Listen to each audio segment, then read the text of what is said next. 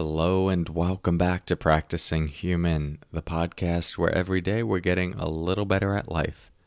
I'm your host, Corey Muscara, and in today's episode, we're going to talk about the difference between good wanting and bad wanting. More to come on that in a moment. First, let's settle in together with the sound of the bells.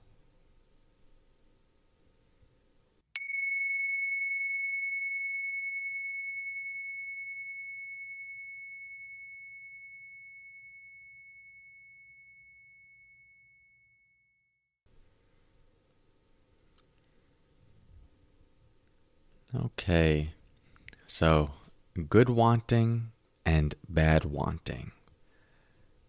Once you get into the world of mindfulness and meditation, the concept of wanting and desire becomes a bit tricky because there is this emphasis on non-judgmental awareness and also of non-attachment.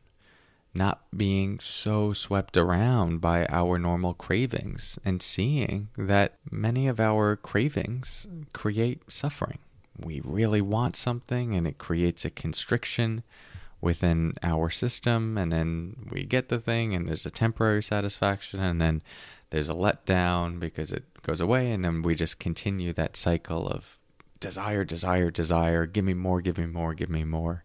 And can easily create a ton of stress and tension around that. And I think we've all become somewhat aware of that, or else we most likely wouldn't be listening to a podcast like this. There's some sort of recognition that maybe our usual way of trying to find happiness has limitations. But a lot of people get concerned. It's like, okay, does this mean I shouldn't want anything? Is all wanting bad? Is the goal to get rid of wanting entirely? So I want to start by sharing a quote by Ajahn Mahabua, and this is from a book, The Middleness of the Middle Way, which is translated by Thanissaro Bhikkhu. And the quote is, "So, go ahead and want. Want to gain release from suffering. Want to gain merit. Want to go to heaven. Want to reach nirvana. Go ahead and want as much as you like, because it's all part of the path. It's not the case that all wanting is craving. If we think that all wanting is craving, then if we don't let there be craving, it's as if we were dead. No wanting, no anything. Is that what it means not to have defilement or craving? Is that kind of person anything special? It's nothing special at all, because it's a dead person. They're all over the place. A person who isn't dead has to want this and that. Just be careful that you don't go wanting in the wrong direction. That's all. If you want in the wrong direction, it's craving and defilement. If you want in the right direction, it's the path. So make sure you understand this. If you want in the right direction, it's the path. So there are some things to unpack within this quote that I don't want to go too into. Just an acknowledgement that this is written within a Buddhist context. So there is some lingo that might need some explanation, such as the difference between wanting and craving. In the Buddhist tradition, one of the poisons of mind that they talk about is greed. And this is synonymous with craving. And so that's that mind that's just like grasping constantly at things. And that often becomes the source of so much suffering. And here in this, one of the lines in this quote is, it's not the case that all wanting is craving, such that the desire for something doesn't necessarily mean that it's bad or will lead to suffering. So he's starting by addressing that nuance. And I think that's really important, very important, when we try to apply some of these teachings into our life. And if we go to the first few lines, that might also need some explanation. He's saying things like, go ahead and want to gain release from suffering. Suffering is a big word in the Buddhist tradition. Gain release from suffering. Want to gain merit. And this isn't like a bunch of stars, but merit is perceived as the accumulation of good deeds. You could even see it as like the charge of your heart, the ripple effect, the positive ripple effect of your actions in the world. And so he's saying, want to gain merit, want to go to heaven, which has an interesting perspective within the Buddhist tradition. Might not be our typical conceptualization of it, but we can just view that as like a certain realm of existence that is more free. And then it says, want to go to nirvana, or want to attain nirvana. And nirvana is synonymous with enlightenment, which is referring to a mind that is free from mental torment and defilements. You hear that word defilements a lot, and these are just the seeds within the mind that actually create more destruction, more pain, more suffering. And so from the beginning, he's saying, want these things. These are important things. If you see in those last lines, he says, if you want in the wrong direction, it's craving and defilement. If you want in the right direction, it's the path. It's the path. So I think this is really important on our journey of practicing human, which has a big emphasis, at least in the way I talk about it, on mindfulness and cultivating, curious awareness and noticing how our attachments to things, or to things being a particular way, can actually create suffering. Sometimes the message can appear to be such that, we shouldn't want anything, because wanting something means that we're discontent with this moment as it is, and the goal is to be content with each moment exactly as it is. Sort of, but it's much more nuanced than that. And anything that is going to pull us to do certain kinds of work, inner work, growth, healing, is going to inevitably involve some sort of wanting. And then I've said this on many podcasts before, like even something like meditation, which we could perceive as resting in the moment exactly as it is, not trying to change it, not trying to want for it to be different, or to hold on to it being a particular way, just meeting the moment as it is. Even something like that, to do that and to sustain doing that moment by moment requires first an idea of what will happen once we do that.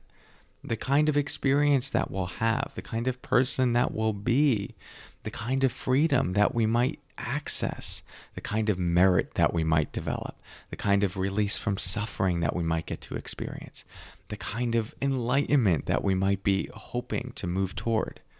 So even the greatest monastics of all time, who truly can rest in a moment with this boundless heart, compassion, acceptance, they have massive wants for a certain kind of freedom within themselves and for other people. But it's a certain want that as it's pursued, something does open up, something does release. There's less inner torment. There's more peace. There's more goodness within themselves and for other people. It's a movement toward a more sustainable and permanent freedom, fulfillment, and happiness. And so we have to assess in our own life, what are the wants that we have that we have a sense will open something in us, will lead to a certain way of being or a freedom in our mind and our heart that we know is worth cultivating. And then what are those wants that we've also seen in our life that actually create more suffering? Wants for things to be a particular way constantly, wants for certain material items, wants for things that are inherently impermanent to be permanent. You'll have your own history of exploring this within yourself, and you'll also have an intuition of what are those things that will lead to more freedom rather than suffering. And of course, there are many texts written about this in all sorts of traditions, and I'm most familiar within a Buddhist context. And so you could read any Buddhist book, and they're going to talk about those qualities that as we cultivate those and deepen those, something in us does expand, become more free and more fulfilled. And so we could perceive those as healthy wants. But in the context of this, which is a bit more secular, I'm going to invite you to explore this on your own, based on what you know for yourself and what your intuition is. What might you perceive as bad wanting, and what might you perceive as good wanting? And I know it's always a little bit more complicated than good and bad, and we have to watch putting everything in the bad category. So you could change the language, but just for simplicity's sake, what are the good wants? What are the bad wants? What are the good wants that lead to more of what is nourishing and life-giving and free and good? And then what are the wants that lead to more constriction, more ego, more anger, more separation, more isolation? If you want even a little bit more structure on this, I would take out a piece of paper and in one column write down 10 bad wants, and in the other column write down 10 good wants. And then notice throughout the day, which seeds are you nourishing? Are you watering or giving sunshine? As they say in the neuroscience world, neurons that fire together wire together. And what we frequently think and ponder, that becomes the inclination of the mind. And so it is important to be nourishing those good wants and making sure our thoughts, our actions are aligned with those aspects of ourselves that we're most aiming to cultivate. So I hope this gives you something to think about on your journey of practicing human. Thank you so much for your practice. I'll talk to you tomorrow. And until then, as always, take care.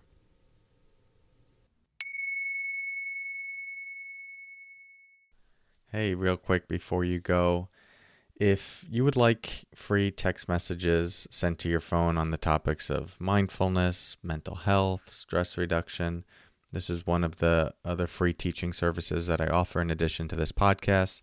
There's short quotes, ideas, practices you can take with you throughout your day. Usually send them around 11 a.m. Eastern time. They're daily, totally free service. And it's another way that you can continue keeping these ideas at the forefront of your mind. Many people describe it as one of their favorite things that I offer because it is so convenient and because it's bite-sized, easy to consume, and it goes right to their phone. If you'd like that, you can text the word podcast to the number 1-631-305-2874. I'll also include that in the show notes, and it'll start the next day. So I would love to have you as part of the text message community if you're not already there. Again, just text the word podcast to 1-631-305-2874. And unfortunately, this is only available in US and Canada right now. The platform is working to expand it to be international, but I apologize that it's only for those two countries at this point in time. Hoping that will change soon, and I will keep you updated. Thanks a lot, and take care.